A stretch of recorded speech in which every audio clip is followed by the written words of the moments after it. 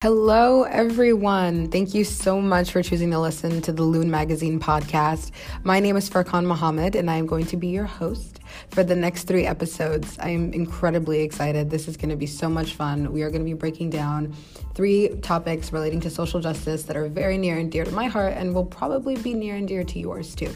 So this is the first podcast coming out of Lune Magazine, and this is actually my first podcast ever, so if I freak out in between episodes, please forgive me. So we're going to be starting with what we call centrism and bipartisanship. I feel like that's been on a lot of people's minds. A lot of countries are dealing with, in one way or another, elections, right? So we have things going on in Brexit and related to the British, deciding to leave or not deciding to leave. We'll see where that goes. The European Union. Brazil is dealing with its election of a far-right person. Of course, we cannot talk about bipartisanship without talking about the current dynamics of the United States and the House and the Senate, because we do have a new House. And it's filled with a lot of new faces and a lot of new people and a lot of people who come from different sides of the respective parties. So we're not only dealing with diversity in the sides, we're dealing with diversities within the sides. So not every Democrat is a Democrat, right? And not every Republican fits the standard description of a Republican. And so that's why we're dealing with centrism. Some of your favorite politicians, and I hate to break it down, I hate to break that up for you, I hate to break down that illusion. Some of your favorite politicians might just be centrists. And I look forward to kind of making centrist the dirty word. Secondly, for our second episode, and this will probably be my favorite one to break down as a feminist and as a Black feminist at that, but we are going to be talking about white feminism. And no, that doesn't mean feminism that's practiced by white women. It's not, those kinds of phrases are not interchangeable, so don't tune out. Don't delete this off your newsfeed. Just don't leave. I will promise you that we will take it one step at a time together, okay? White feminism and the practice of exclusionary feminism is something that is as old as time. And as we get, I don't want to say as we progress, because there have been movements such as womanism, which we will break down in the episode, that have been sort of more inclusive than the traditional mainstream second wave feminism that we slap on t-shirts and put on Urban Outfitters mugs. So there is sort of a bit of a deep dive into history, and if you are a history buff, then I think you will enjoy that episode very, very much. There are tons of queer and trans women, tons of Black women and Hispanic and Latina women, and tons of non-binary folks who are left behind, who you will never see on stage at a Gloria Steinem conference. And that's, while unfortunate, it's kind of done on purpose. The exclusion of a lot of groups who are not seen as quote-unquote woman or feminine enough is sort of main pillar of white feminism. And so we will take all of that in a bag of chips and break it down for you in the second episode. Maybe listen with some of your favorite feminists, or maybe, send us an email at Lune Magazine and lunemagcontact@gmail.com and tell us about your favorite feminists and your favorite women of color who happen to be preachers of feminism. Mine, and this is going to be someone I'm talking about in the next episode, is Kimberly Crenshaw. And she's been misquoted a bunch of times. There's that big hashtag going around called Cite Black Women. I think we should throw the word correctly in front of that. I think we should do hashtag correctly Cite Black Women, because Kimberly Crenshaw is a Black woman. She's a feminist theorist, and she's done a lot of studying, a lot of writing, and a lot of speaking and preaching on recognizing, honoring, and sort of helping to empower the multiple identities that fall within the category of women and non-binary people. And I think she's super awesome. And I think the discipline of feminism, if you will, is a much better discipline because of people like her. So that's episode number 2.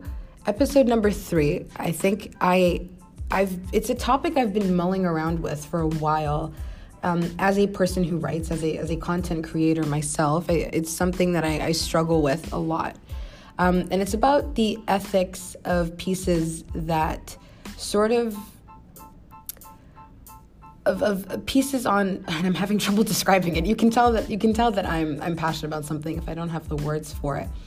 But it's about the fact that when we have pieces on people of color, we tend to lead with the most depressing aspects of the lives of those people. right? And that doesn't mean that we can't honor the things that are real, because Black people dying at the hands of police officers are real. Transgender women being murdered by their romantic partners is real. But that is not all they are. You can have media, you can hire Black writers to write about things other than police brutality, and you can have trans women write about things other than their romantic lives.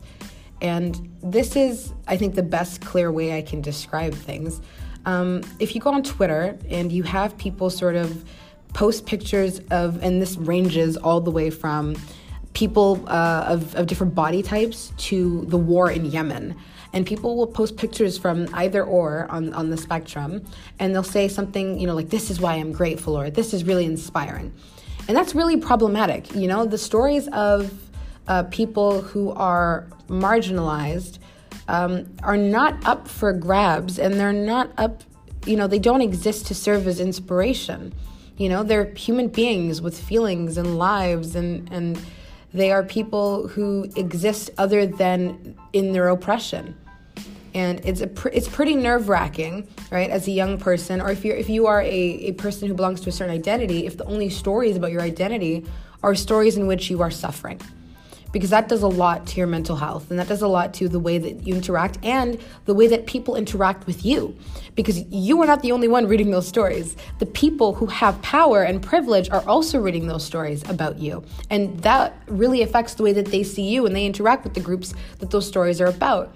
And that is not a good thing by any means. It is not good for journalism. It is not good for Twitter. It is not good for content creators. It's really tough because typically these pieces, and I'm going to probably end it here before I give away the whole episode, these pieces are often curated by people who have the privilege to distance themselves from the trauma that these life circumstances actually can bring, right? And that's not really thought about, right? If you are a person who has the ability to distance yourself from trauma, you are not having a second thought about what you as an editor or you as a creator are bringing to the table, right? Because you have the ability to walk away. And Black journalists don't have the ability to walk away from Black stories, right? That's just an example. I could go on with so many. Unfortunately, the list is very long of examples of people's identities being exploited for a good story. And so that is going to be our last episode. I feel like that will really connect all three of these episodes. I promise that these are linked in some way, shape, or form. And I will be very pleased to sort of reveal the connection in the last episode. So with that being said, let us get into our very first episode of the Lune Mag Podcast. Thanks for listening.